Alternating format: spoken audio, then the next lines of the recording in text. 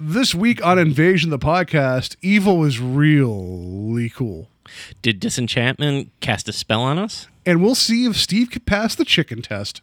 We bring you this special radio television broadcast in order to give you the very latest information on an amazing phenomenon. The arrival of a spaceship. Just a minute. Ladies and gentlemen, I think something is happening. Flying saucers have invaded our planet. People of Earth, attention. It's the invasion of the podcast. The whole world is under attack. Can it survive?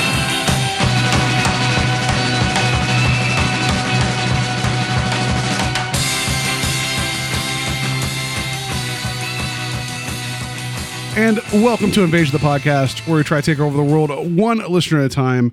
I am a hot, sweaty mess. My name is Paul, and to my left is the effervescent, cool Steve. Hello, everyone, and I'm far from at this point, but we'll let the illusion live. Yeah. So, I don't know, like, while I was sitting here listening to the intro, it made me think of, there was a statue, it was either Greek or Roman, it was called the Scraper, and it was of showing of like what you would do in your day-to-day like life as a, back then in ancient Greece or Rome, where, because bathing may have been more harmful to your health because you don't know what's in the water. Mm-hmm. So they have these just pieces of metal that they would bring along the parts of their body to scrape some of the crud and stuff off. That sounds disgusting. Yeah, I kind of feel like I want one of those right now. Like, it's like I just want to, because I am like a Thanksgiving ham. It is disgusting. That's what's going on. So I'm glad. I hope nobody's eating while we're talking. Because I know last week we had a wonderful talk about fair food, and there I am talking about how I'm glistening like a ham, and I got more food talk coming. So. I just got to tell the story, so bear with me. I have Steve on the edge of his seat wanting to hear the story from my weekend. So Labor Day, it was the day after Labor Day. My wife finds out that Best Buy has a Steelbook edition of Hocus Pocus for sale. And so, but you go online and try to find it, and it's not really saying it's there. Trying to call Best Buy is like just calling the ninth circle of hell. No one picks up. Like when you're on the phone for like 5-10 minutes through a phone tree, nothing, right? So we go out to the North Olmsted one, which isn't too far. It's the closest one to us from here, on the west side of Cleveland. They don't have it. And then, so she asked if another store had it, and they said, well, what was it? Worcester might have a copy. And we're like, well, can you hold it? They're like, no. So like, how's that for service? Worcester is an hour away from North Olmsted, and it's like, really, so she called it, and she eventually got a hold of somebody, and she's like, please, we're coming an hour away, can you hold it? And they're like, yeah, it'll be a customer service. I'm like, why did the second person say it was okay to hold it, and the first person said it wasn't? So meanwhile, this is me, my wife's like, well, you should come along. I'm like, I don't know. She's like, it won't be long. I'm like, okay. So first that happens. And then it's like, so then it goes like, we're already traveled 20 some minutes, west. Now we got to go east and south. And so, because we're already kind of frazzled and frustrated, we get on the highway, and then she's like, it won't be long, I promise. And then she's like, I got to get gas. I'm like, why did you go on the highway? So then we get like this long, we take, thinking, well, any exit off the interstate's going to take you to a gas station. No. So that took a while. And then eventually we make it to the Worcester Best Buy, which is like 2/3 the size of any other Best Buy I've been in. It's really tiny, but nice, but tiny. I don't know why that one exists. It's just kind of there. Like, they have this movie, but I didn't see a movie section. I don't know how, like, they had like a movie rack, for the new releases, but they didn't have like a section. And I'm like, I don't understand the store. But so on the way back, an hour heading home, right? So I get the idea in my head. I'm like, well, hey, we're close to Parma. Why not go to Long John Silver's, because I hate myself. I don't know what you're feeling. I believe that's their slogan. Long John Silver's, because you hate yourself. I don't know how you feel about Long John Silver's. It's a real guilty pleasure of mine that I don't have often. So I feel like I eat it at Long John Silver's once every 10 years. So I don't have bad memories of it. My only memories of it ever are that I go and I eat way too many Hush Puppies and then I want to die. It's funny. It's funny you say that. Yeah.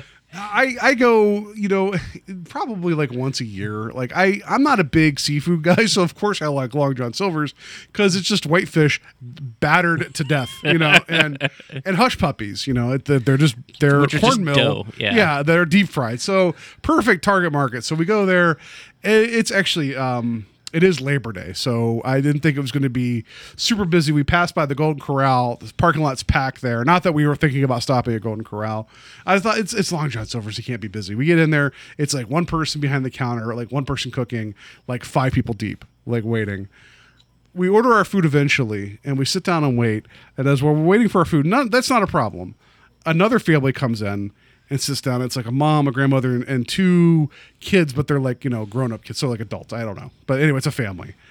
And while we're waiting for our food, because Long John Silver's is the ship of the damned, they're just playing like 50s oldies music on the radio. And it's just, I don't know. It just feels like if you ever get a snapshot of a place that never seems to ever update with the times, it's always Long John Silver's. Like, it's just, nothing about it ever seems current. Nothing ever about it seems like we should remodel the inside. No, it's always the same 7 booths that are named after ships with bad names, and it's like, and so it's just, we're waiting. And as this music's playing, and here's the part that I like to think of myself as a good person, but I was really being tested. As we're waiting for our food, the grandmother is humming along to every single goddamn song that plays.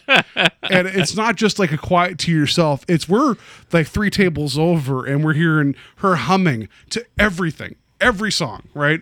And it's like, and I'm just frustrated because, like, I don't know about you, but like once I get something in my head in terms of like something that's annoying me, it gets like amplified by 10. And so I was trying not to let my wife see that I was frustrated, but at one point we just both looked at each other and I knew what she was thinking and I was thinking the same thing. And so our food comes, and as we're trying to eat and just trying to ignore everything, Wipeout starts playing. And it's like, finally, She can't hum to it. Without words. No, she was humming along to Wipeout as well. And it's just like, it was frustrating. And then we're still eating, and then they get their food and you're thinking, well, okay, fine. They got their food. And then I get a text message from Mary, cause she's sitting right beside me, and obviously we're being terrible, but we can't say it out loud. She's like, she's humming with goddamn food in her mouth. I'm like, yes, so this woman would not stop humming no matter what was going on.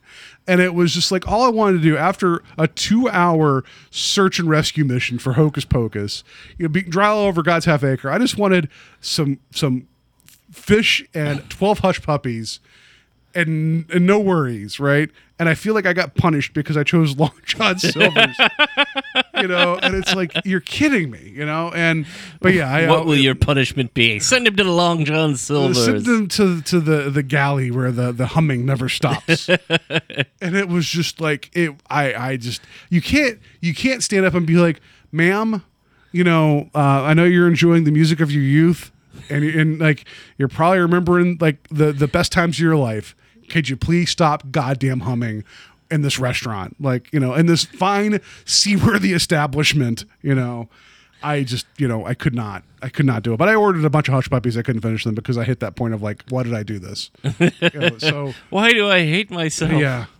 So that was, wow, it sounds like I really missed out on something by not going to Long John Silver's. Let's see if I can keep that streak going. Yeah. So ring the bell if you did well. I did not ring the bell. But so to speak, like to piggyback off what we were talking about last week, they now sell deep fried Twinkies there. Do they? And they also sell them by the dozen. They all taste like fish. It's got to be the same oil, right? Yeah, it's like because you got to think the hush puppies and the fish are in the same oil, right? So the Twinkies have to be in there too. But because we've all had that moment where we've got something fried and you can distinctly taste the thing that whatever was in there right before. It makes me wonder then if the inverse is possible, where it's like this fish tastes like a Twinkie. Like then I might be hooked. I'd be like, can I have more of those, please? But yeah, no, because you got to get the 2-piece fish and more, and you got to add a piece of fish, and then you got to get 6,000 hush puppies. That's the way you do it. Like is you get too much fish, too much malt vinegar, and too many hush puppies, and then you don't want to go back for a year. Yeah, just the humming got me. I could not. When you said Wipeout, though, I was picturing like Wipeout by the Fat Boys. I don't know if you've ever heard the Fat Boys version. Like I I'm was, picturing her like rapping along, and I was telling my wife like I almost wanted to start like drumming along with my table, and then just kind of like nod off, look at her, and be like, "Now you pick it up, you go, you start humming, and then I'll start drumming," And it was just like, yeah, it was very frustrating. It's not the best story, but just think, I mean, I was already in the car for 2 hours pretty much to go get one movie, and then that. So that was my day. That was my Labor Day. nice. Yeah, good times, right? Yeah. Yeah, so I have a similar story. I mean, surprisingly, two heavyset guys have stories about food on their And holiday humming. weekends. It's weird. Yeah. But I mean, the two major things that we did is we went out to dinner the one night and ended up at BW3's because my wife was interested in the Buffalito. But whatever's in it, she gets it That's without a female the meat. buffalo. Is it? Okay. Yeah, I don't know. Well, she gets it without meat, so whatever's in it is apparently something she likes. But I'm at a point in my life now where like I don't do appetizers very much anymore. Like with a meal, like I tend to either go with one or the other. Yeah. So I was looking at the menu and I'm like, I don't know. I kind of want this, kind of want that. I don't know really what I want. And then there was a sampler platter that I think is meant for like multiple people, but I'm like, I'm going to make this my encore. It was boneless chicken wings, onion rings, like nachos piled with like jalapenos and cheese and queso, and then mozzarella sticks. And that was what my dinner was that night, and a big like 32-ounce beer. Nice. So yeah, I was the peak of health that evening, and Just needed some hush puppies to be brought over. but it was our first foray into Spirit Halloween for this year. So managed to make it to Labor Day weekend. I mean, granted, I don't think they were open before this past weekend anyway, but saw some cool things, some things that are like. I love Spirit Halloween, but they're always overpriced. Yes. Even though they always have like a 20% off coupon, it's still like, God, I feel like I'm still overpaying even with a coupon. But one of the things that I saw, and well, let me step back for just a second. I'm sure you've seen by now on Facebook the pictures of the inflatable sandworm from Beetlejuice. Yes. Okay. Yes. So my wife is now obsessed with having that. Like she wants it bad. So I believe Home Depot is carrying it, but they have been out of stock online, and she's been unable to find it. Spirit is also carrying it, but it's like $50 more. Needless to say, they didn't have it in store anyway, but that was kind of what sparked us going in to see if they had that. And just to see, like, if by chance, we were going to buy one, maybe it would be in there. But yeah, I almost guarantee that thing, if she can find it at a decent enough price, it's going to end up in our yard. I know it is. But there was a couple of cool Ghostbusters things. So again, this is with the price issue. There was a foam, like, I don't know if I could say life size, but I would say like what I would actually picture the size of Slimer to be, like if you actually had. You're like, it was a 1-to-1 accurate Yes. representation of this of the level 3 whatever ectophasmic juice. I don't know. Yeah, and I fell in love with it, but it was $90, and I'm like, even with a 20% coupon, I'm like, I don't know that there's $78 or whatever it breaks down to worth of cool here. Yeah, it needs to be a mini fridge that you could put stuff in. Well, Because if you had a Slimer, they could just reach in and grab drinks and hot dogs or whatever. I think that'd be appropriate. I like that. Because I was like, because as soon as I picked it, I'm like, if it's $50, I'm buying it. If it's $50, I'm buying it. And then I turn it over and it's like $89.95. I'm like, oh. So it was outside of my price range. And then the other thing that I saw, which I thought was funny, was leading into our first big story here. I expected there to be a ton of Halloween memorabilia. Halloween, the film. Considering that it's coming out next month, it's Spirit Halloween. The one thing that I found was a Halloween door knocker, but what I really liked about it was that the packaging all had Halloween H2O on it. So a film from 20 years ago, which means that like they probably were like hadn't made it in 20 years or something, or they were just sitting somewhere and got shipped out. I'm gonna guess that like they're like, it's H2O. It's people. This movie's aged so well. It's Jamie Lee Curtis. People aren't going to know the difference. It's fine. But I thought for sure I would see like at least like a poster or not even a poster, but like clings and things like that, like all kinds of fun door stuff, or nothing. So, and granted, they were just opening up, so I'm sure it will not be my last trip to Spirit Halloween. I can guarantee you from this point on until Halloween, I'll be in some sort of store looking for Halloween crap. So, Spirit stores, they always, like, the smell of latex gets to, not latex, but whatever rubber Halloween stuff's made out of, like latex or whatever it is, it gets to me after a bit, and I get really queasy. Like, not like, I'm gonna pass out, but it's like I just don't want to be in this place anymore. So my trips are always like, that's cool, I gotta get outside and get fresh air. Like, I can't I don't know what it is, something about it just sets me off. It hits me the wrong way. But I just, like, so do you think there's going to be Halloween Resurrection stuff, like Busta Rhymes albums and stuff? Like, hey guys, we're going to bring out the rest of the Halloween stuff that no one bought. It would be great if there was like a Busta Rhymes mask, or like just a keychain that played only his dialogue. or a keychain that's just nothing but Rob Zombie Halloween swear words, or just like his press, and it goes on for like an hour and a half, the length of the movie. I come out on the side that likes that movie, but I will go with that. Like, I almost kind of want to watch the sequel now just to talk to you about it. Have you not seen the sequel? No. Okay. No, we watched Halloween, the Rob Zombie one, and then also, what was it, the prequel to The Thing, to talk about 2 years ago, because I was kind of want to be challenged by different takes on franchises that I like, and both of them were John Carpenter franchises, so how do you see them being approached differently? So no, I never bothered watching the sequel. I think if you, which is unfortunate as I say this, if you took Michael Myers out of it, it would actually be a very interesting drama about Brad Dourif's character, Sheriff Brackett, in the second one, has taken Laurie in, and his daughter Annie survived the first movie. So it's this weird dynamic of him trying to raise two girls. They've both been horrifically, gone through this horrific, tragic event, and there's a lot of that stuff that I really like in the movie. Okay. Particularly Brad Dourif, who's, he's usually good in anything that you see him in.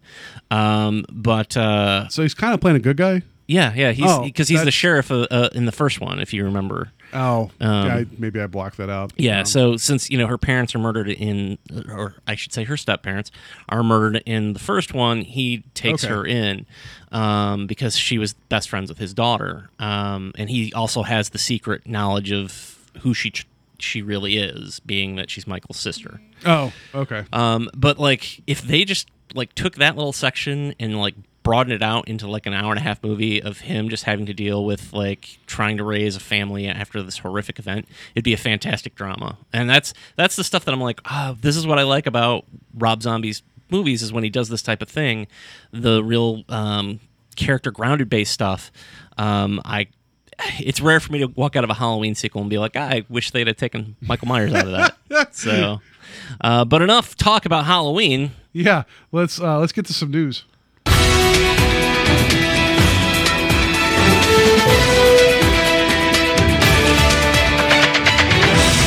Good news, everyone! The new Halloween trailer just came out, so I figured it'd take a second to talk about it. And by a second, he means 45 minutes. 45 I'm minutes. not going to stop talking about it. So the new one, the new one that's directed by, I can't remember the name, but I know it was David Gordon Green. David Gordon Green, and co-written by Kenny Powers. Yeah, I can't think of his name either. That bugs me. I can see his face, and I know him. I don't know why. Oh, it's going to bug me. I want to look it up right now, and I'm going to be like, "That's no, it's shoot." Isn't it about to click the internet, and I'm like, I know it, and then whatever. I'm trying to fill here, but I'm stuck I got as well. It's Danny McBride. I just feel like the moment we hit record on anything, and I'm just like, I don't know things. Why did I come up with David Gordon Green? No problem, Yeah. But Danny McBride, I get stuck on. Sure.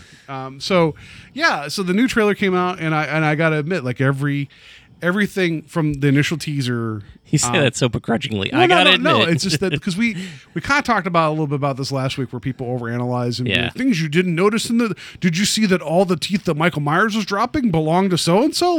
those were all molars, none incisors there. So that tells you, like, no, I just, that just, whoever this is, those are just look for the person without teeth later. You'll know that's them. I got tired. We talked about, like, how we watch movies wrong and overanalyze things. However, I do feel it's worth, reacting, because a trailer supposedly makes you want to see the film. Makes you want to see the film.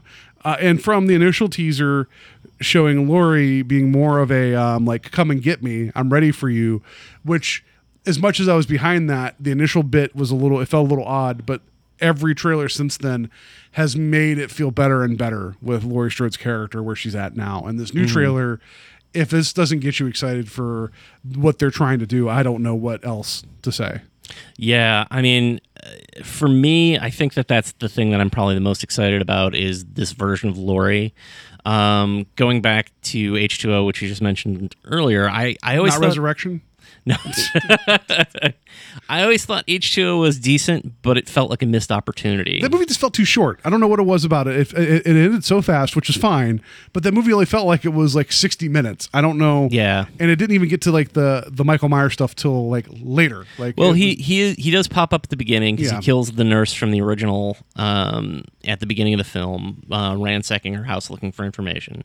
But the thing that I thought was interesting about H2O is the direction they took is that she's clearly been traumatized, but she's, basically self-medicating with booze and drugs, and she's assumed another name, and she's basically kind of in hiding with her son.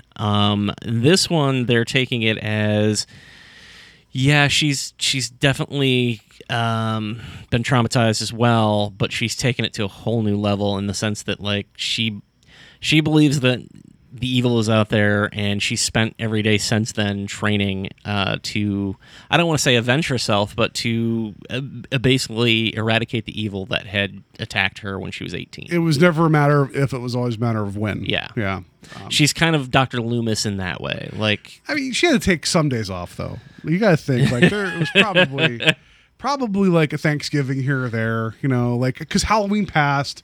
You got to get that moment of just, like, okay, probably not going to happen next holiday. I got a minute, I don't know if you're preparing every single day, but that's me. But I know, I don't know. she doesn't take any days off. No Nothing. Easter, no. She's like, I got the turkey in the oven. I got to go out and take a couple shots. I gotta still work on my marksmanship. But I loved that aspect of the trailer, and I hope we get more of that in the film. And the other thing that I loved, and I realized that this is sort of what's the word I'm looking for here? Not contradictory, but I feel like I love a good special effect when it comes to, like, a physical, practical, like, kill. Just anytime a movie pulls off a really good one, it's like you want to stand up and cheer.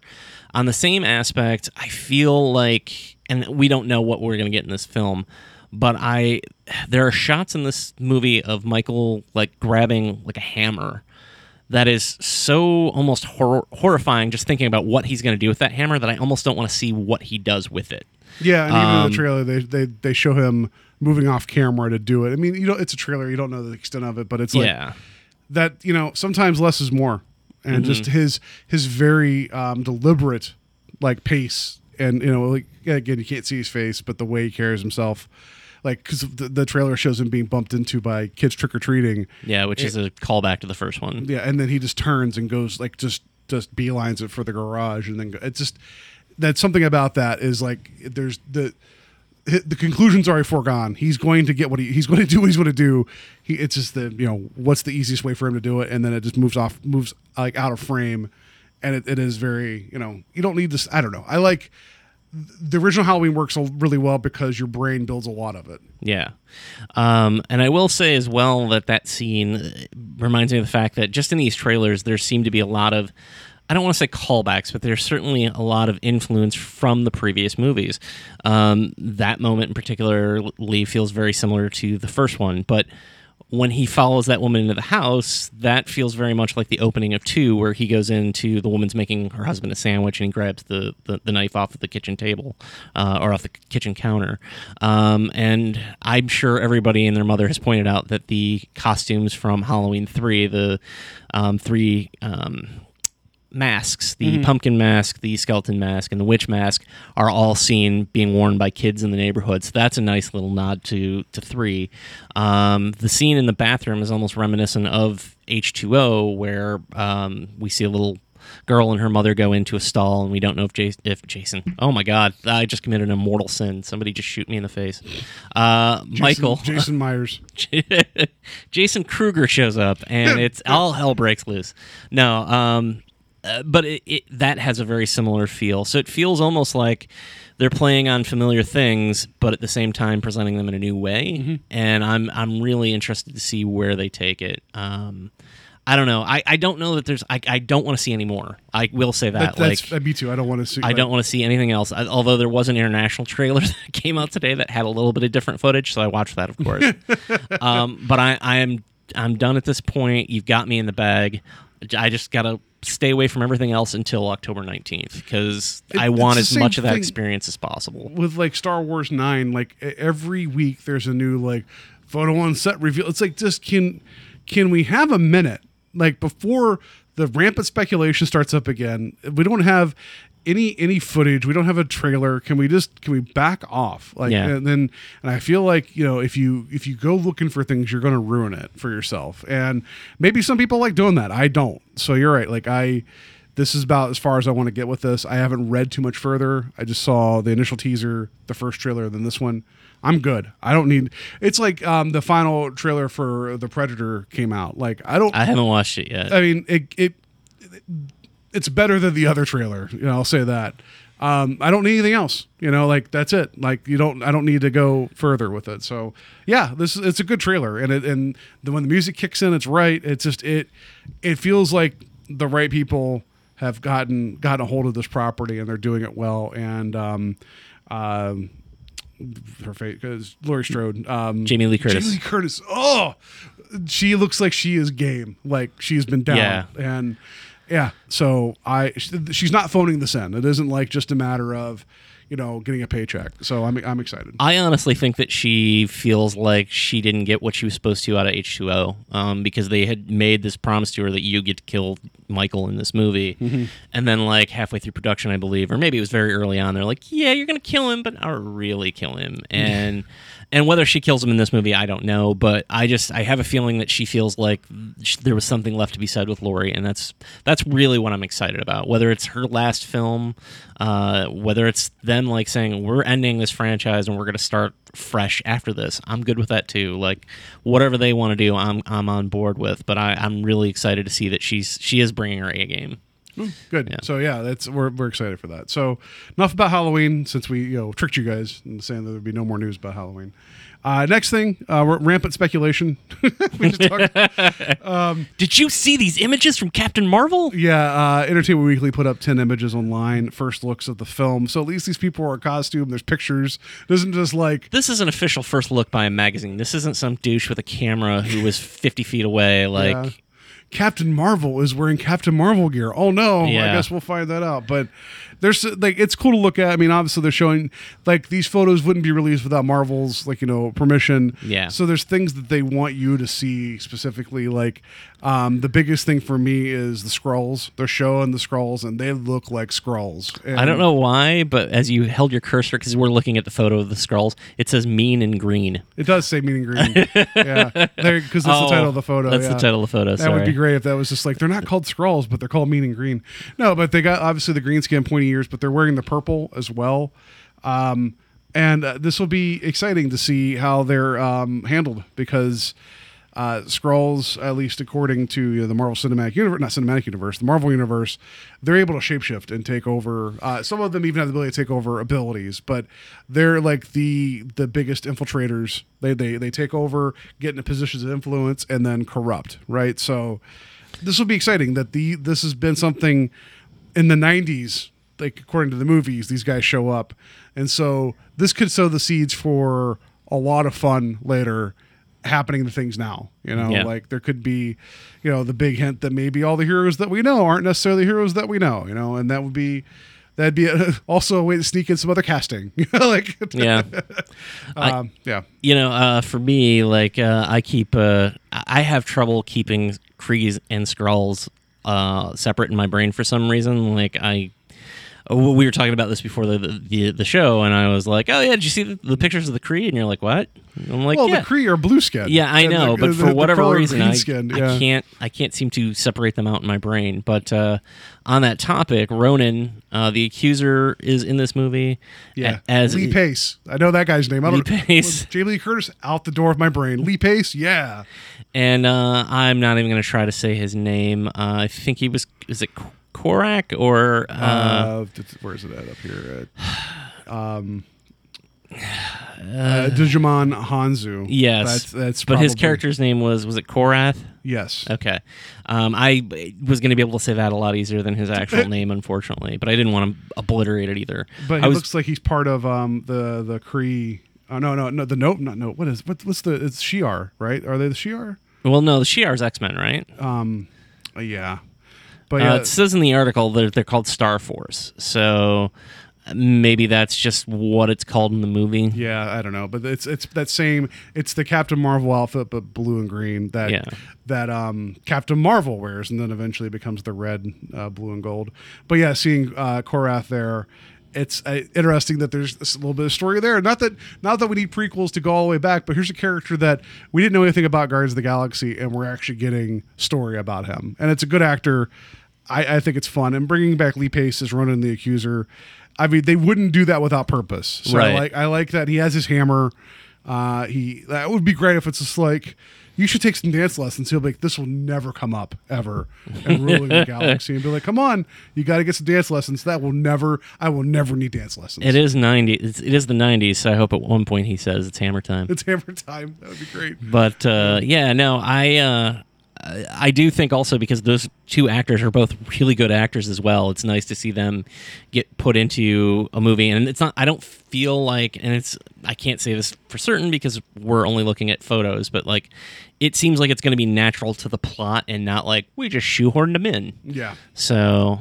Yeah, it's funny how the Guardians of the Galaxy stuff is like the most approachable and malleable, bringing it in, and I wonder who's responsible for a lot of that. But whatever. Yeah. Anyway, so yeah, I'm excited. Like this has been long overdue for Captain Marvel to show up, and I think they're going to give her a proper introduction, so that way when the second part of the Avengers Infinity War comes out and she shows up, everybody's just going to be just as excited for her as they were when they saw Black Panther in Infinity War. I mean, do you think the after credits scene is just her getting Nick Fury's signal, like, and her being like, "I got to go to Earth"? It goes forward 20 years, and it's like her pager fires off, and everyone's like, "What's going on?" And she has the exact same style pager, like from the Because this comes out before the second Yes. Infinity War, whatever they're calling it. So yeah, I wouldn't be surprised if they did that or revealed somebody as a Kree or as a Skrull. See, but it could be a Skrull playing a Kree. You don't Yeah. know that. So yeah, all right. So yeah. Anyway, like with the rampant speculation, we're not like, did you see in the background? There's mountains. Maybe she's on Earth. I don't know, but. And there's some other stuff they hinted at too, like one of her, because she's in the Air Force, one of the pilots she's with is Maria Rambeau, who is the character Photon from the Avengers. Like that's a deep cut, and it's cool that Yeah, they you actually- pointed out. I didn't even because I Yeah. looked at these photos previous to they have recording. her call sign as Photon, so it's like that's kind of a nice little nod. Who knows if she'll be the character, but if so, it's kind of almost like a when they did with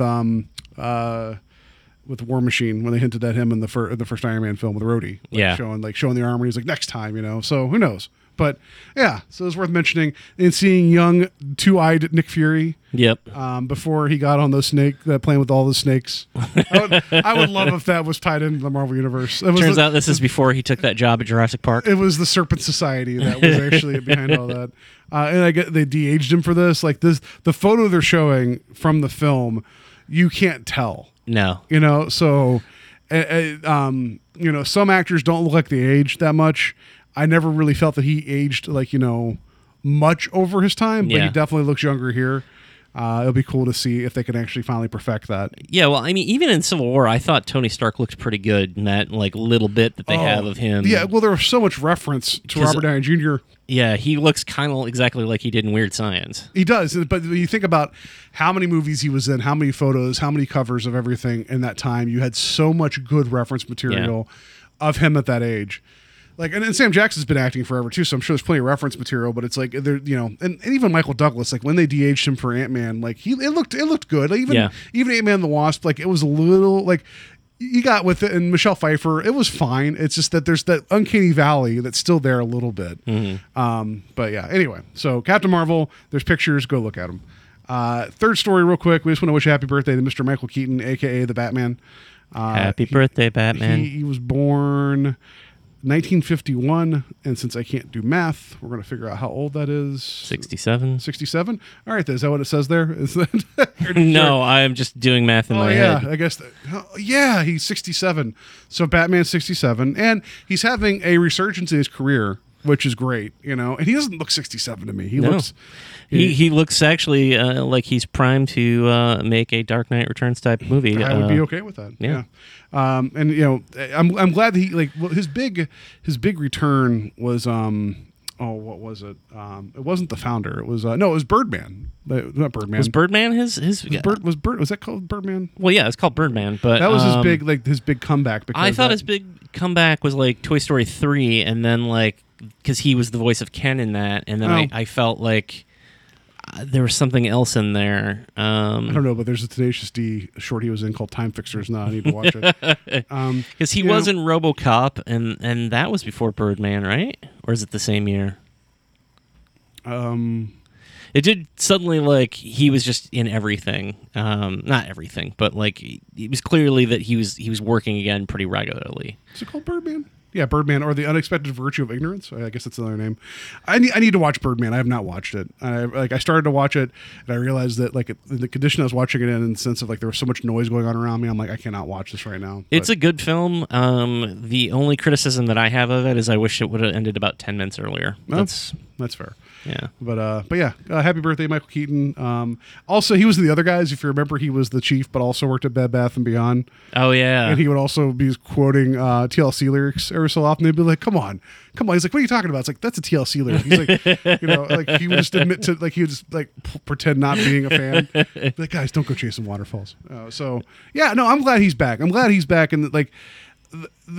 I've loved Michael Keaton, and it's one of the underappreciated films that he was in was The Dream Team. I haven't seen that in ages. I always go to people always bring up Clean and Sober, which he's fantastic in that. But there's a movie called One Good Cop, and he's really good in that. I haven't seen that. Yeah, I would recommend that. It's you can take it for what it is by the title, but he's really good in it. But he's in Dream Team. I don't know. You haven't seen Dream Team in forever. I don't think I've seen it since the early '90s. That's him, Christopher Lloyd, and Young Frankenstein. What's his name? The guy I who can played picture his face. Ray Romano's father on everything. Yeah. That's wow. Will you stop bringing people up whose names we can't remember? Can I stop? Yeah. Let's see. Here's Giant Dangerously, the Beetlejuice. You're all just yelling it at us, and wherever you're listening to the podcast. Hopefully, you're at work, and for no reason at all, you're just yelling a name. It's Peter something, right? Peter Boyle. Peter Boyle. Jesus Christ, what's wrong with me? Yeah. I think we should have a new segment of I'll just give you characters and see if you can name the actors. Yeah, and I'll do well there, but if I'm trying to bring it up in the smooth flow conversation, nothing. But yeah, the Dream Team. I seen it probably in the past 5 years. I know I showed it to Mary because there's the bit. Peter Boyle believes that he is Jesus Christ, and but whenever he starts prophesying, he always starts getting naked. And so there's just a bit I don't know. That's not the important part of the context. He does walk into a church and starts preaching, and everybody starts going along with it. And he just starts taking his clothes off as he's preaching, and people start not being as enthusiastic as it goes along. But there's this quick background gag where they're walking through a hospital. He touches somebody's body, and he says, "Arise and walk, my son." And the scene goes on in the background. I see this guy try and get up a gurney and just face plants on the floor, and it's great. But yeah, anyway, happy birthday, Michael Keaton, and sorry I can't remember other people's names. So yeah, that's going to do it for all our wonderful Halloween and food news. So come back next week where I tell you about a sampler platter I ate somewhere else. Yeah, so let's just get on to our feature presentation. And now for our feature presentation.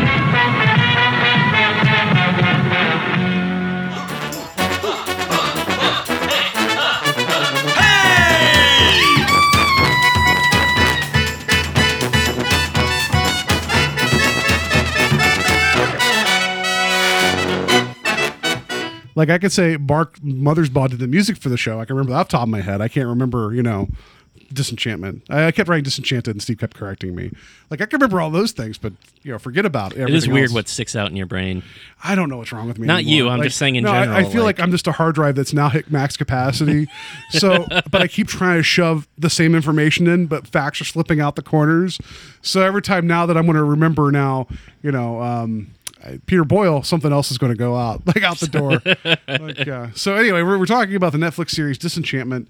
Matt Groening created it along with Josh Weinstein, who I apologize, I'm not sure who that is. However, he is one of the main people behind some of the earlier seasons of The Simpsons. Okay.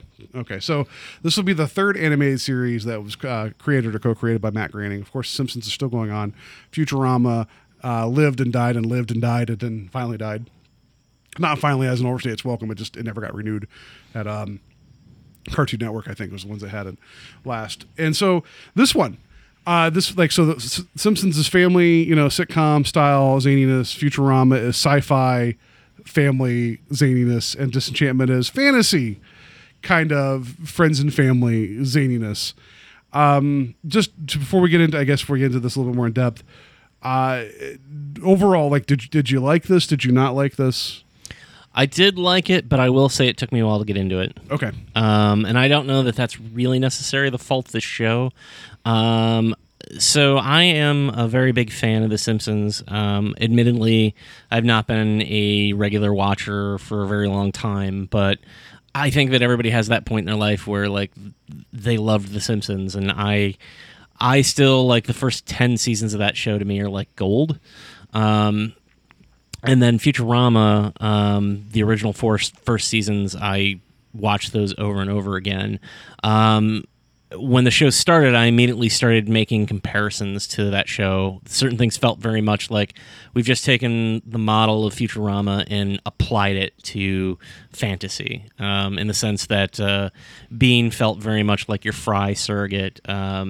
Lucy, who is a demon, felt very much like Bender. And then Elfo felt a little bit like...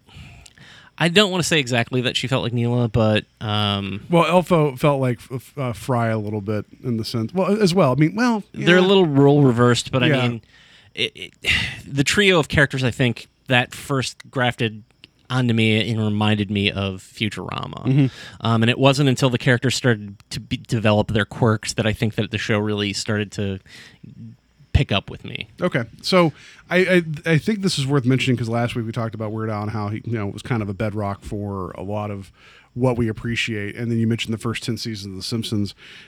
That's also one of those things that was very much a building block for me. So I've grown up around Matt Groening stuff, right? Mm-hmm. And so I think I cling closer to Futurama because even though you mentioned the first half of the series, I still feel like even if the last couple seasons may not have hit as hard at times, I still feel like the writing, the quality of the storytelling was still really high, and it was always still inventive. The talk about some characters took a while to kind of get going. Like Hermes didn't come out into his own until a little later. Zoidberg was kind of a one-note joke to start, but then he ended up getting some depth. That's just what happens over time. You start finding different roads to travel down. The thing about Disenchantment is that we only got 10 episodes. I know there's supposed to be 10 more coming, I think, of this first season, or however they want to say it. So I feel like the expectations were pretty high for us to understand what was like in terms of identifying with the characters immediately. However, this show is way more serialized than The Simpsons and Futurama. Futurama had, over the course of seasons, there were things that would develop, like the Fry and Leela relationship, but it wasn't consequences from one episode directly going into the next one. This is way more Neela earlier, didn't I? I just realized that instead of Leela. Yeah, sorry. Been I watching can't remember names of people, so I feel like this one's interesting to me. Like I enjoyed it. The first couple episodes were a little bit. Again, it's a new show. What were my expectations? Mm-hmm. And I immediately gravitated towards Lucy, the demon. I don't know. I'm tickled by this character because it's like he is like he says he's an enabler, and so anytime there's an opportunity to make a bad decision, he's always there, just like poking everybody in the ribs of like, you want to do it. Like, I know it's very much like Bender, but Bender just like didn't care. Lucy's point is to create chaos, Right? And but then he starts end up caring about the people around him a little bit. So against his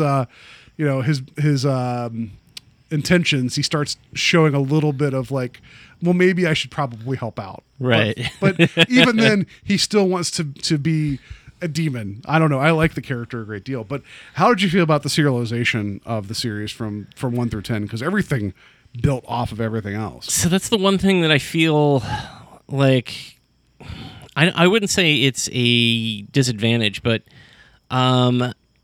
perhaps it's the fact that like both Futurama and The Simpsons I got to love over time, and a half hour at a time. Now, granted, I had to watch all this, within a short amount of period of time for the show for us to discuss it. Because I'm a slave driver, and I was like, Steve, you've got to watch 10 episodes of the cartoon so we can talk about it. No, but and like, let me finish sample platter first. I'm like, sampler platter? Yeah, finish that. No, don't fit. You watch cartoons, then you get your sampler platter. I feel like certain things are absolutely easily bingeable, and I kind of feel like this would have worked better if I'd have been able to rest in between. Even though they've built it to be binged, like they've connected everything. The entire first season is one long story in a lot of sense. I mean, there's certainly diversions within that story, but everything's connected. And I do feel like maybe had this aired on like a Fox or a regular network, it might have. I think time might have benefited my adjusting to it a little bit better. But again, like when Futurama came back, they released the 4 movies, I think about, like a couple months apart each.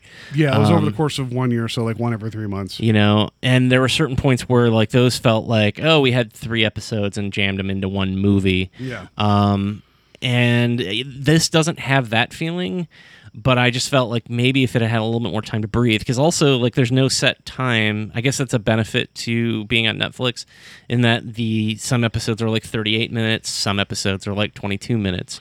I feel like in the case of like animation, and in terms of even like there's other shows on Netflix that I feel like because the end times. I didn't mean to cut you off. I'm sorry. That they don't necessarily have to stick like to exact minute count. Mm-hmm. I feel like that then you don't have to have as much caring about editorial concerns in terms of like the overall feel of something, right? So like a good example of that would be on Hulu when Parks and Rec was running. They would always put out the episode, then they'd also release what they'd call the producer's cut, which is usually 5 or 6 minutes longer, that had stuff in it that they felt wasn't their strongest to make it into the 24-minute window. And I'd watch those because I always wondered what the other jokes were. But there's reasons why they made those decisions, And with this being with The Simpsons being 24 minutes and Futurama, like, I mean, whatever you want to say the average runtime is, I feel like with these going 30 minutes, there are times where it's like, it could have been tighter, and some of the jokes I feel like fell flat probably could have just been cut, and made for it. Because I'm not saying I wasn't entertained. Like there are things about the show that I like Matt Groening and company always know how to write a good sign. Like there's always a lot of fun signs, a lot of good signage around. Like what was the one for the one nunnery called Live Prude Girls? Like that was our sister of continuing chastity, or where it was. And, like some of that was funny. Mudruckers was the name of one restaurant. Like there's a lot of silly, like with the flying scepter was kind of a nice running joke, because the king would get mad and just whip a scepter out of his castle and ended up landing near the bar. So the bar called itself, because there's always scepters all over the place. Like there's good jokes in there, and I liked where some of it was going. There are more dramatic beats in this, and I think they're rushed and forced on you before you really get a chance to really care about the characters. And because of that, I feel like they kind of pull the sheet out from under you a little bit, and it's not necessarily earned. Mm-hmm. That's so, because I feel like when you got to some of the dramatic beats in Futurama, that was seasons later, You mentioned whatever the episode is with Fry's dog. Like, no one wants to talk about that episode because everybody's like, that ending, and it's like, it's a very, sad ending. Anyone who's ever had a dog knows that, like, the second you leave, that's exactly what you think is happening, is that the dog is just sitting there waiting for you to come back. So yeah. So the last episode that is the cliffhanger of this, and I'm not going to get into the specific spoilers because if people haven't watched this, give it a chance. I mean, it's 5 hours total. It's 10 episodes. You can burn through it. I just like you're like, give it a chance. It's only 5 hours of your time. Seriously, like versus. I'd say watch a few episodes and then go. Yeah, that's fair. But I'm not gonna give away like what's happening. But they do set things up to be majorly different. But then I also wonder, with it being a cartoon and an animated show, does that mean they're really going to change things? You only got 10 episodes with these people in the status quo before you're going to upend it. Like I don't know. I don't know how many times you could change things repeatedly and still have attention and still tell. I'm talking myself into a corner because Archer does this every season. They kind of reset things, and it works to a degree. Venture Brothers constantly change, but that's over the course of like 7 seasons and 12 years. BoJack Horseman, which is a good analog to some of this because that's a show that pretends to be a cartoon animal, like funny talking show, but then deals with serious issues of mental depression. There's something to be said for all that, but with Matt Groening, I don't know if is it him just growing as a creator where he wants to have more emotional beats, or is it because we live in this nature of Netflix that if you're binging something over 5 hours, you want something a little bit more meatier than just a jokes for a half hour and then on to the next episode.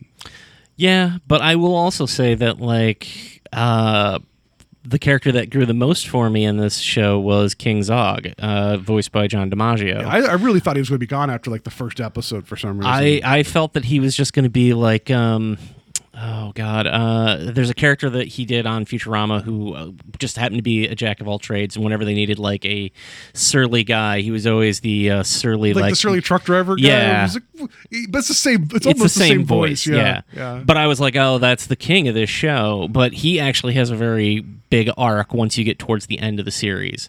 I shouldn't say the series, the first 10 episodes. But his character grew on me a great bit. I thought he was going to be just very one note, and I really enjoyed him over the course of the series. I will say that his wife... So when I say his wife, you're talking about Queen Una, or the whatever amphibian. She's kind of an afterthought. I'm looking at the Dream Team cast, not this shit. But I'm like, why is Michael Keaton all over this? Yeah, Queen Una, who I wish they like. That's one of those characters that I thought they were going to get more into, and they didn't. So you kind of get a little bit of both. Like I feel like King Zog grows on you, but we don't get anything but one note stuff from Queen Una, unfortunately. But let's talk about Bean as the main character. Yeah. I really liked the fact that her whole thing is that she's not allowed to do anything because her father's the king, but at the same time, she's also kind of like not good at anything. Like, I like the fact that she just kind of accidentally messes things up. Like at the beginning of the show, like the first episode, she comes in and she's basically hammered, and she takes her like top off and walks out of the courtroom, or whatever. What would you call it? Is that the king's the king's court? Yeah, sure. Yeah. And the king is like, anybody who looks at my daughter is going to be killed. And then one guy walks in, he's like, whoa, everybody see that princess or whatever? And he's just like, oh. Yeah. Like, yeah. But I liked the fact that like she kind of starts from this place of being similar to Bender in some ways, I guess, or Fry, in that she's sort of a screw up, but it also becomes more of a story point about her not being able to do the things that she wants to because of her place, and the fact that when she does get to do those things, she kind of screws them up. But not in like a she's terrible way, but in that like she tries, they just don't work out. Like the one gag that should have like I don't know. It's a funny joke on paper, but it doesn't play very well. Is when she goes through a series of jobs and she keeps messing them up, and then the one thing is like she's like covered in blood, has a butcher I don't know, a cleaver, a butcher's cleaver, and then she's like, okay, I cut them all up, and the guy's like, this is a pet store. like it's something about it didn't land quite well, but it's a funny joke. It's like she misunderstood her job in Rome was just butchering animals. I just there's always going to be with the Matt Groening series. I think that as tonally as this thing kind of whips back and forth, they know how to tell a good joke, and there's a couple in there that do stick pretty well. Like there's a weird thing with like an Eyes Wide Shut party going underneath the castle that they just hint at. Yeah, and and it's like at one point it's like they're like, okay, we'll be gone, but come back later if you want to, type of thing. Like it just something about that. And then what was it? The giant, what was her name? Tess the giant. How everyone thought she was a monster and she just had a horse stuck in her throat, which they don't ever explain why she decided to eat the horse to begin with. But then suddenly she's a grad student that has feelings. It's like that's. That feels very Futurama to me, but I enjoyed. But they also kind of brought her back too. She wasn't just like a one-off character. I liked the fact too that like she could see everything. Like she gets this magical eyeball basically, and she see the truth for what it is. Yeah. And when she comes back, the eyeball's gone, and she's like, I just couldn't take it. And then was it Lucy the demon was like, yeah. She's like, I just couldn't handle seeing truth every single day. He's like, yeah, most humans can't or whatever. But yeah, it's a series worth watching. It's just like there's something about it. It might just be because it's a brand new thing and you had a new it's writers that have written other things, but they're creating this show and they want it to be its own thing. It's just there's something that just didn't feel quite on point the entire time, and I can't put my finger on what it was. Yeah, I mean, again, like I said, when I stopped like making comparisons to Futurama or The Simpsons in the sense of like what I should be expecting or what I'm getting, and I guess when we started the conversation, I was like, oh well, clearly so and so's Bender and clearly so and so's Leela, and now that I think about it, I that was more or less what I was trying to say is that having a triad of characters be the center of the story, that was what felt Futurama-ish to me. And they all seem to have the characteristics of those characters mixed in between them.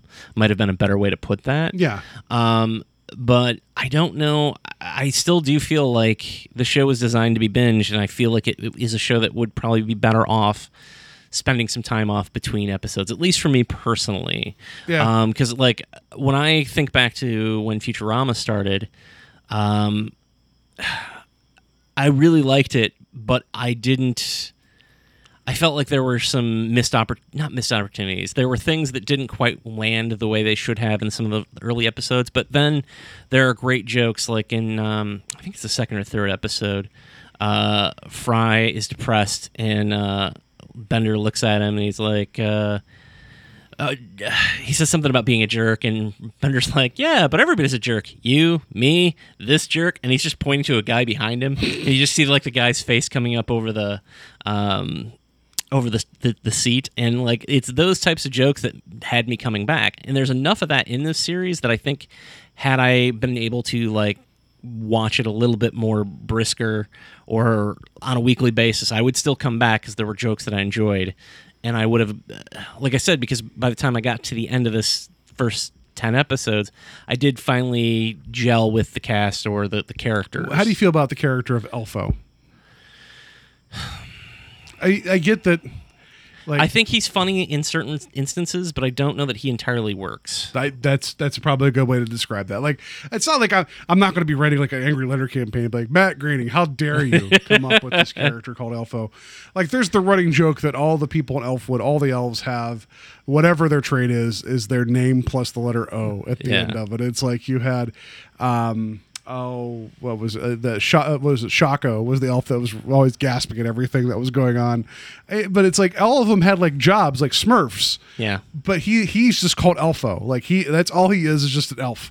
And I mean, there's other things about that, but it's like they even comment on the series being like, yeah, it feels a little on the nose. Like, I don't mind him kind of being like the eyes of wonder of the world around him and being like generally seeing, the goodness and everything. I think you kind of need that, especially with Lucy being, the a literal evil, influence, right? So you got that angel and devil like thing going on, but for Bean's, not soul, but her well-being, right? But I feel like there's times where I think they're rushing the romance aspect of it really fast. Also, I don't know if it's really needed. Because, I mean, you talk about correlations, like the Fry and Leela thing. Fry was always about Leela, no matter what. Leela took a while to be about Fry. But it's like, do we really need this kind of, like, talk in the very first few episodes? Like, give me a reason to care about everybody, and then maybe hope, Well, Elfo kind of took a 180 for me as well, in the sense that, like, when we first meet him, he just wants to get out. Like, he's like, I'm tired of being happy all the time. I'm tired of, I want to feel misery and pain, and, I want to experience these things. And then as soon as he's out, he's suddenly, like, always happy. Like, like, he doesn't really, like, we don't get an experience with him. And I feel like that kind of got lost somewhere in writing the show. And that happens a lot of times. If you look at the first season of a lot of shows, there's a lot of times where characters start off one way and become something else as the writers write them more. Yeah, I mean, like, if you look at the first season of Parks and Rec, Leslie Knope was supposed to be like Michael Scott from The Office, and they started turning her into something. I mean, she was still wanting to, always do best and be good at what she did, but she didn't have the same failings as Michael Scott. Yeah. And Parks and Rec, like that, for the first season of that, the first 6 episodes is a different show than the rest of that series. Mm-hmm. Yeah. And, I feel like that's kind of where they started with Elfo, and it just lost steam. I also think that it works better when Lucy is encouraging him, but for, like, purely stupid reasons. Like, yeah, there's that bit though when Elfo is like punching Lucy like in the face repeatedly, and he's like, I see. He's like, you're punching me still, and he's like, yeah, because I don't know what you're gonna do when I stop. like that was a funny bit of just like, I'm gonna keep punching you because I don't know what you're capable of after. Like that, yeah. And just something about, I like that Lucy is a demon. He doesn't look like anything other than like, I don't know, like they keep referring to him as a cat, which I thought was funny. Yeah, and but then he also has like cat-like tendencies at times where like, people pet him on the head and he's happy about it, and it's like all this stuff, and it's like, yeah, I like that they keep saying you're talking cat, and it's like he doesn't look quite like a cat, but I like him. I like that.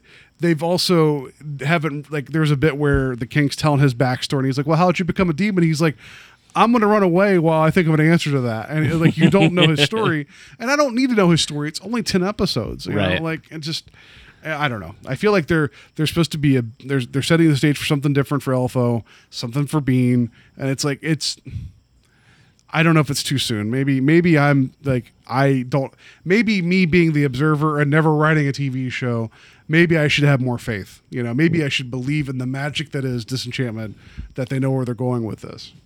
Yeah, I mean, I would not say that, I definitely liked it, like I said, but it did take a time for me to get into it. And, when I think back on the character of Bean, I think the thing that I did like about her the most is that, for somebody who has, been a Simpsons fan since it originally started 30 years ago. God, I'm old. He liked it before it was cool. No, it was cool back then. There was the dumbing down of Homer, who had already started off dumb, but he like seasons 3 and 4, he started down that path. Yeah, he starts going down that path pretty quick, and his brain's like, all right, I'm out of here. They show that one episode where you see it as the cartoon brain leaves out the door. Like, all right, I'm done. And Fry literally is his own grandfather. So like, yes. What I like about Bean is that she doesn't easily fall into that like stupid character, like, because she's clearly the lead of the show. She doesn't fall into that Homer or Fry mode, at least in that aspect. No, she's not stupid. I like that she is a challenging character, not in a difficult way, but you're right. She wants to be something else. She doesn't necessarily want to be a queen. She wants to go adventure. She wants to go see the world. She wants to have purpose. And she feels that sitting in a castle is not purpose. And she doesn't want to be the next in line, And so you respect that. There is kind of a Leela thing to that, where it's like, no one's going to put me in a box. I'm going to define myself. But I like that, there's times where she does things like on the adventurer side that work out perfectly well for her. But when she has to think about something and try to put a plan in action, that's when it falls apart. And there's a bit, was it earlier in the season, when they all get high and she has this whole like monologue about them making a band, and then she's like talking about the rise and fall of the band, and then like they're reuniting and everything. It's like this minute and a half like thing that the person who voices me, Abby Jacobson, does an amazing job like carrying this conversation that no one else is involved with about this band that her and Elfo and Lucy are going to be in, and then it just kind of all like she goes to this whole like behind the music thing of it, and then ends up right back where she started, and she's like, it's all about them just clapping. It was like it was like that was funny. I liked that a lot, and I feel like her delivery was good. Like that's the other thing too, is that on these Matt Groening shows you get the right actors to play these parts, which bums me out. That I know Billy West, I didn't realize, I kept seeing his name in the credits every time. I didn't know who he was. He was Sorcerio. Yeah, like great. He's kind of like the wizard Dr. Farnsworth, but not. Yeah, he's even I mean, less he's competent. got a couple other bit parts. He's the court jester, I think, and a couple of other incidental voices. But at the same time, I was looking over the cast, and I will say that it is surprising that there aren't more of the Groening, like, I don't want to say cast, but like, John DiMaggio, Tress MacNeille, David Herman, Maurice LaMarche, and Billy West. That's pretty much all people who came from Futurama, although I think Tress was even on The Simpsons before Futurama. Yeah, I think so. When it comes to Abby Jacobson, Eric Andre, Nat Faxon, and actually somebody that I wanted to mention was, can you scroll down? Because, I see the full cast list. Matt Berry. If anybody's ever watched the IT Crowd, he's on that, and he's hilarious on that. So when I heard his voice, he's Prince Merkimer in the show. When I heard his voice, I was excited because it's like, oh, like that's great, but he's only in 4 episodes, unfortunately. And he's really funny in the show as well. And I hope they bring him back because at this point, by the end of the first 10 episodes, he's been transformed into something else. So yeah, I wasn't expecting that to come back, but it did, and it was fun, and that's good. That's part of the Futurama vibe, where it's like they, as much as we talk about that there isn't an ongoing story, the continuity of that show is so tight, where if something does happen, it stays that way. It doesn't automatically do a complete reset, which The Simpsons, you could argue that there have been changes over the course of 30 seasons. A lot of it is chaos, rinse, repeat, reset for the next episode. Yeah, and I mean, I think that's actually part of the charm of The Simpsons is that they're not beholden to being stuck to the same thing that they were 30 years ago. I think that's why it's probably still around. If it was continuing a story from 30 years ago, I mean... But like, what was it? There's even that episode where they ended up moving the entire town like so many miles south, and then that was the end of the episode. And they never referenced it again. But then you come to the next one, and Springfield is exactly the way it was, and it's like, and no one talks about it, So yeah, I just so I do like that. I feel like maybe because of the serialization of this, it is taking that Futurama continuity and amping it up, Mm-hmm. And then you talk about comparison, like even the Wizard's Tower has a wooden frame that looks like the top of the Planet Express building. Yeah, and it's like that can't be not on purpose, and. Just in some of the voices, and I guess there's a point where they're doing some of the wigs in early episodes, and one of the wigs you see is actually Fry's hair. So I didn't notice that. Yeah, and I kept waiting for other things to show up too. So, I do like this. I can't say I was like gut busting laughing watching it though. Like there was times where I'd laugh, but it wasn't like I've had moments watching The Simpsons where I couldn't even breathe laughing at stuff. And I've had moments on Futurama where it just kind of always comes back around, and I'm highly entertained by that, and I crack up with a lot of that. I didn't have one of those big, like, guffawing moments in these 10 episodes. Yeah, and I think that's fair. I mean, when I was talking about the cast, I guess the point that I was trying to make is it seems like it's half Futurama cast and then half completely new people who aren't from the Matt Groening camp. Yeah. And, I do think that mixes it up a little bit. Although, if you'd ask me, while I really don't know Abby Jacobson at all, her voice feels very very almost perfect for that character. That could be, a credit to her voice work or the way the character's written. I'm not entirely sure because I'm not familiar with her work. But she feels very much like a Matt Groening style player. And like I said, the only person who popped out for me initially was Matt Berry, but that's because I'm such a huge fan of the IT Crowd. And he's got a very distinct voice when you hear it. Yeah, but I agree with you when it comes to the actual like gut busting laughter that we've had with the previous series. There wasn't anything that made me laugh. That I had quite a few good laugh out loud, but nothing that like tickled me the way that say like Homer sneaking out of the out of work to go to the brewery, or Homer telling the pie on the stovetop that he's going to keep coming towards it, and if it doesn't move, it's okay to eat it. And then he bangs his head off the top of the oven, like the whatever the shield is, and he falls down and he looks at the pie like it was the pie's fault. Like why? Like why is that funny? Like why is I don't know. Like there's a lot of good Homer moments, but like even Futurama, the second episode, the series has landed where they go to the moon, and Bender gets kicked out of the theme park where he's like, fine, I'll go make my own park with hookers and blackjack. And then it's whatever. And he says something about like, he's like, and forget the blackjack or whatever he says. Like the thing I love about that episode is that's the first time we find out that like magnets make him turn into a folk singer. Yeah. And that comes back later in an episode with Beck.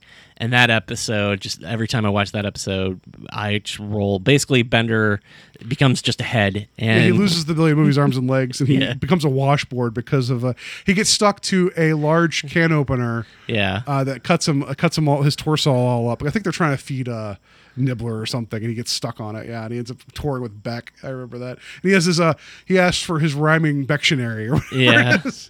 Yeah. So, I mean, we have yet to have that kind of a moment, at least. And I'm sure everyone out there listening has their own, like, Simpsons or Futurama moments that made them just bust up. But, yeah, I didn't get that, unfortunately, from this. I still liked it enough to that I'm in for the second 10 I'll episodes. I'll watch the other ones, too. But it's just... there seems to be just this thing right now, and I'm not saying it's a bad thing. Why do you hate this? I don't hate it. That, like I mentioned, BoJack Horseman, and I know we've talked about Rick and Morty previously on the show, where there is this grown-up portion of animation now that's starting to deal with the reality of being a grown-up. Like there's real issues with some of this stuff, and I'm not saying that it's a bad thing. I mean, if this is the direction they want to go and deal with some of this, I think that there is some. There is something to be said for having the sweet and the sour, just, I don't know if I need it in every single half hour. Like, I'm not saying that's, it feels like there was like significant moments of just like, well, this isn't really funny. What's going on with this? And maybe there's a payoff with it later. And maybe also because my expectations, like you were talking about, of it being a Matt Groening series, maybe my expectations are based upon what I believe a Matt Groening series should be, and not the series that they want to make. Yeah. And maybe that's more on me. I got to adjust my perception. So. Yeah, I think that's fair. I will be curious to hear like how this did. Like, I know Netflix doesn't reveal its numbers, and I'm sure that if they've made this 10, the other 10 have already been made, so they're probably going to get released regardless. Yeah. But we just came out of a period where Netflix for a while was renewing everything, and then suddenly there have been like, it took them forever to give a third season to Glow, which I think is their best show right now. Yeah. They canceled most of their like talk shows, I believe, like the Joel McHale show, and then, the break with Michelle. Yeah. So it'll be interesting to see. Is this, are they expecting Simpsons numbers? Are they expecting it? How well are they expecting it to do, and how well does it actually do? And we may never find out, other than them saying like, yeah, we didn't renew it. Well, and then this also comes in the heels of that show Paradise PD, the animated show that's now on Netflix, that comes from the people that did Brickleberry, which I'm sorry, what now? Paradise PD. No, what was the other word that you used there? Brickleberry. I've never heard of that. It was a show on Comedy Central. It was an animated show about park rangers. It was supposed to be real raunchy. The young bear was voiced by Daniel Tosh. Okay. So this is like the next series that these guys have made. and just the trailer alone is foul. And I don't know if that equals funny, but it's like, If Sausage Party is any indication, then no. no sausage, no, please, I don't want to think about that movie ever again. But I think Netflix is taking a gamble on some more animated series, and BoJack Horseman, it's going into its 5th season now, I think, coming Which out is soon. crazy because I feel like I've heard of it, but I'm like, it's got 5 seasons? Like, did they release them every 3 months? I will say this, just talking about how I'm like saying that not every single show has to have a serious moment. There is a moment in like season 4 of that episode where I was like telling my TV to an animated character to not open a door because of what they may see, like in terms of like things. And I didn't have that. I've never had anxiety watching a cartoon of saying, this character doesn't deserve this. Please don't do this to them. And it happened. And it's like the show is funny and entertaining. And there are moments where I've laughed pretty hard at it, but it's something, something about that show. It tricked people. The first few episodes were trying to be like this, like, you know, like, we're a funny animated show, and the jokes are still there, but it purposely, and the creators flipped the switch about halfway through the first season where they start introducing these other themes, and their whole object was to get people kind of hooked on what the show was, and then bring out what it's really going to be about. Mm-hmm. And it's worth watching. Like, there's Will Arnett is the voice of BoJack Horseman, and that guy, he has some just amazing line readings no matter what, you know? It sounds like it'd be worth my while. I mean, we've talked in the past about Scrubs, and I think I've mentioned that that's been one of my all-time favorite series, and that was a show that very much in the same vein was mainly a comedy show, but then would pull out something that would be just a complete gut punch. And, you know, I tend to like that. My wife hates that type of thing, so, you know, your mileage may vary, but that's very much something that appeals to me. Do you like Paul F. Tompkins, the comedian, or do you know what I'm talking about? Yes. I mean, I know his comedy a bit, but I don't know too much about him. He plays Mr. Peanut Butter on BoJack Horseman, so he's a golden retriever that was like a star in like these family sitcoms. But he's like this like super upbeat guy, but he kind of has the tendencies of golden retriever. And there's a bit in one of the seasons where he like they're off screen. He gets attacked by a skunk, or he provokes a skunk, so he's like, you know, smelling like a skunk. And he was like, I don't know what happened. He's like, I went into my house and rubbed myself all over the floor and the furniture, and I just couldn't get the smell off of me. and he's like, now my whole house smells like skunk. Why is this? So they give him a whole bath in like tomato sauce, you know, tomato juice or whatever it is you do for skunk. And he was like, okay. And he's like, I need the shake right now. They're like, you can't do that. He's like, but I have to.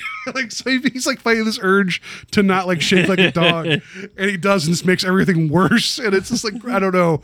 Like I said, you should check out the show. I love the idea that there's a golden retriever that's just like kind of a man, kind of a dog, but still acts like a dog. So anyway, that's not Disenchantment. I just wanted to talk about this kind of just space out my feelings about how I felt about it, because I kept thinking about it. And I kept coming back to, I'm glad I watched it. I'm glad that Matt Groening's still creating. I'm glad there's still Matt Groening animated stuff coming on the air.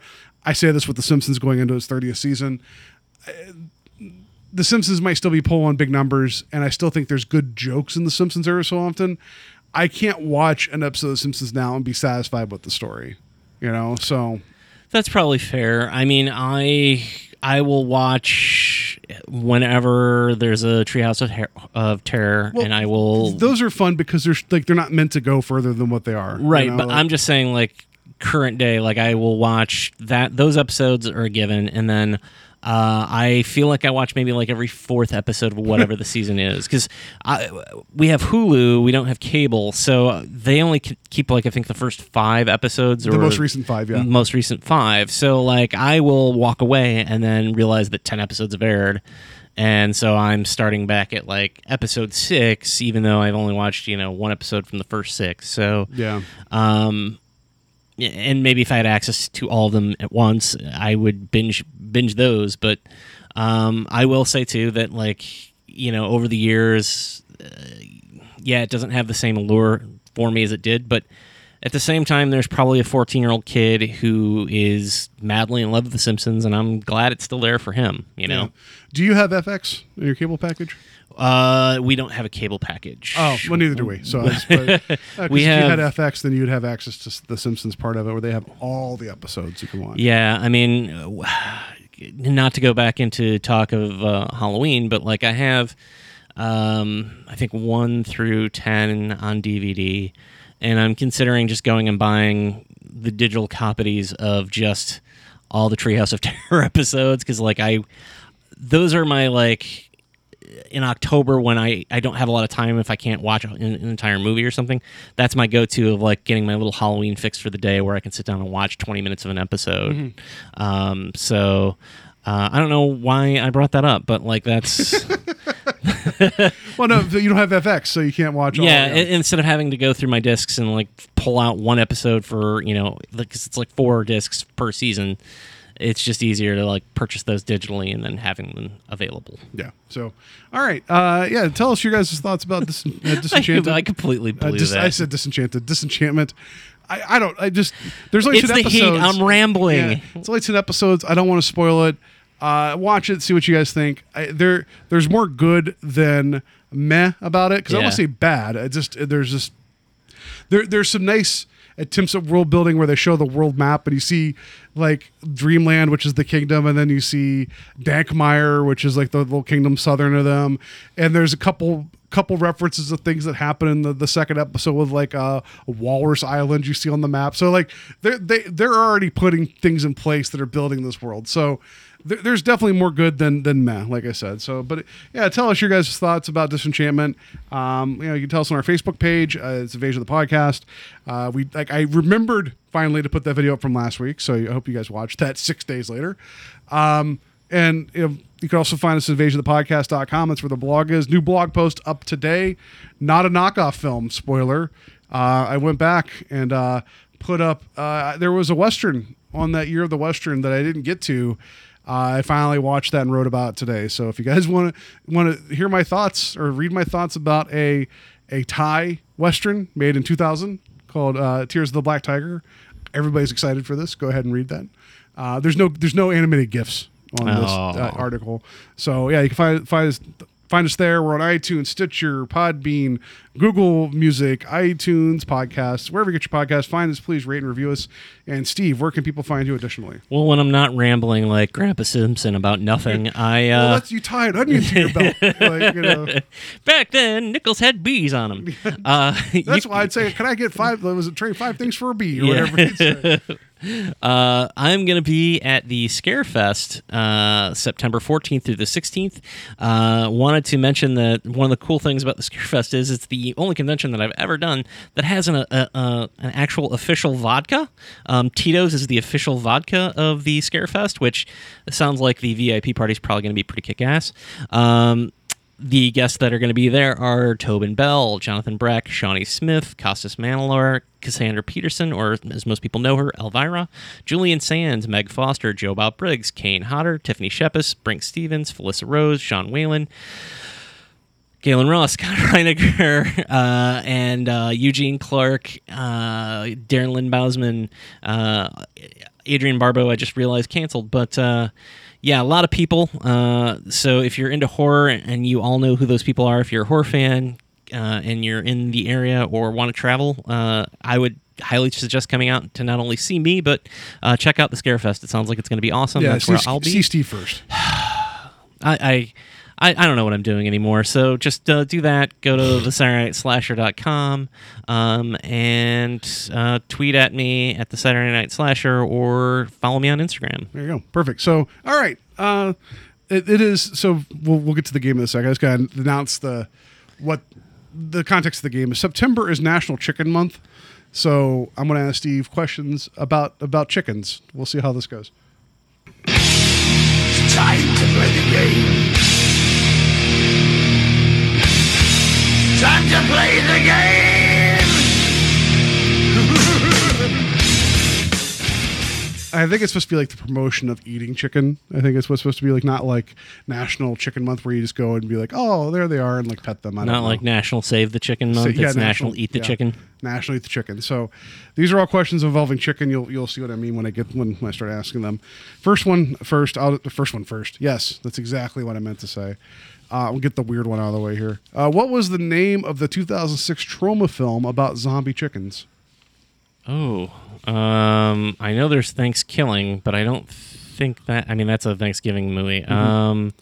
Night of the Chicken Dead. That is the subtitle of the film, but it's called Poltergeist. Yeah, Poltergeist. Yeah, but it's called Night of the Chicken Dead. You're right. Not seen the film. Probably won't. What was the name of the rooster on Garfield and Friends? Oh God, I used to watch that religiously too. I'm gonna blow this one. Was it Elfo? It was Roy Rooster was his name, and I did not know that Jim Davis had a comic strip called U.S. Acres or Orson's Farm that ran for like 2 or 3 years, and that's where they used that for the cartoon. And the actual segments, like the years that cartoon was on, Garfield and Friends, that actually went longer than the strip. I believe it. Yeah. So, yeah. Anyway, what was the name of the fast food chain in Breaking Bad that is a front for distributing meth? Oh, see, here's an interesting thing. I've never seen Breaking Bad, so I'm going to say Kentucky Fried Chicken. I almost wore my shirt just to be like, because I have a shirt of this restaurant. I almost wore it, but I'm like, no, Steve, it'll be too easy. It's one of those shows that like everybody tells me that I need to watch, and I just haven't built time in for it. Well, once you start watching it, you're not going to stop because it just keeps. It's El Pollos Hermanos or the Chicken Brothers. Nice. Yeah. But I just ruined a part of the show for you. So, by the way, there's I'm one sure restaurant. I'm going to remember that. there's one restaurant that's a front for moving meth around. This member of the Knights of the Round Table from Monty Python and the Holy Grail acted more like a chicken than what bird he's actually named for.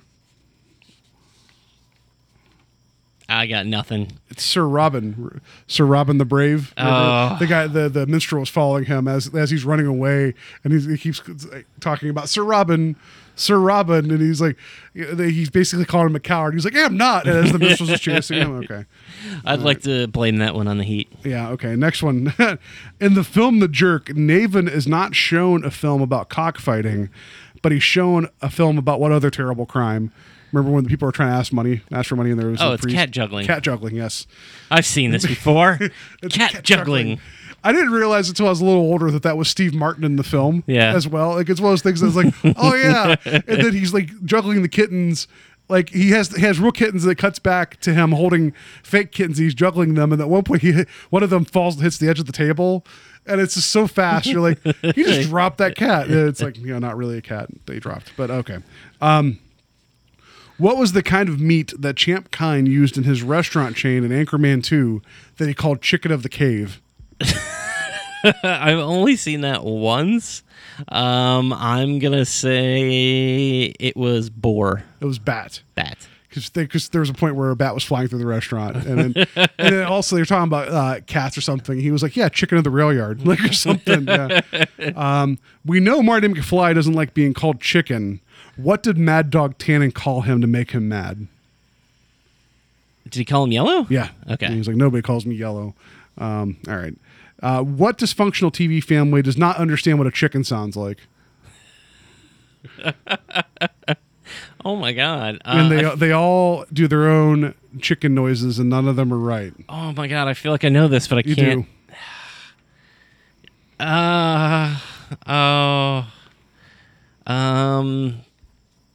I got. It's the Bluth family from Arrested Development. That's right. Yeah, none of them know how to do a chicken noise. Okay. What else do I got here? Only a couple more. How many different people? You're not going to answer this, but just to give me a guess, how many different people have played Colonel Sanders during the current KFC ad campaign that started back in 2015? 8. 15. Oh. So, well, because I was hoping that was like an amazing guess. That would have been great because you had what's his name for Saturday Night Live? The guy, Sean Connery. Yeah, Daryl Hammond. Daryl Hammond was the one that started it all off, and then you had Norm Macdonald after him, and then various other people take. Billy Zane was the colonel at one point, but right now it's Hopford Julius Bjornsson, aka the Mountain, is playing the colonel. Really? Yeah, it's funny. Like you see this guy, he's built wearing this white suit and everything. Yeah, so 15 different people. All right.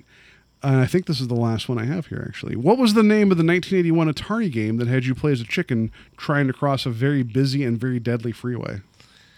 Joust. It was freeway. I meant to say very deadly interstate, and I said freeway. So the answer is freeway, and you actually had to cross a road as a chicken, which the original version of the game had humans trying to cross the road, and they would leave like a little blood splatter, and then I don't know why Atari didn't like that. So yeah. It's like Frogger, but with people. Yeah. So yeah, that's all your questions for Chicken Month. So now we know. I failed Chicken Month. You laid an egg. So I laid an egg, and I failed this episode.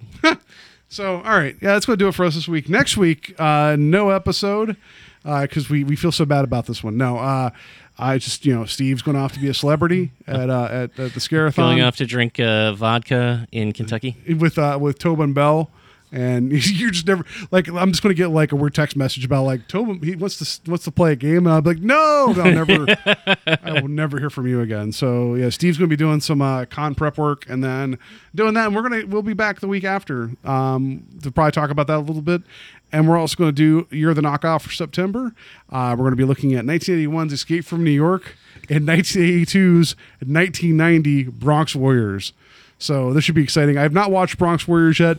I started to watch it at one point, and the title sequence was enough to make me be like, we're stopping this film. I'm showing this beginning to Steve, and we're going to talk about this film because it looks pretty amazing. So that'll be exciting. Yeah, I haven't revisited Escape from New York in quite some time either, so I'll be interested to give that a rewatch because I think the last time I watched, I think Escape from LA was the last time I rewatched one of those films. Wow, so that's been a while. It's been a while, yeah. Escape from LA is not very good.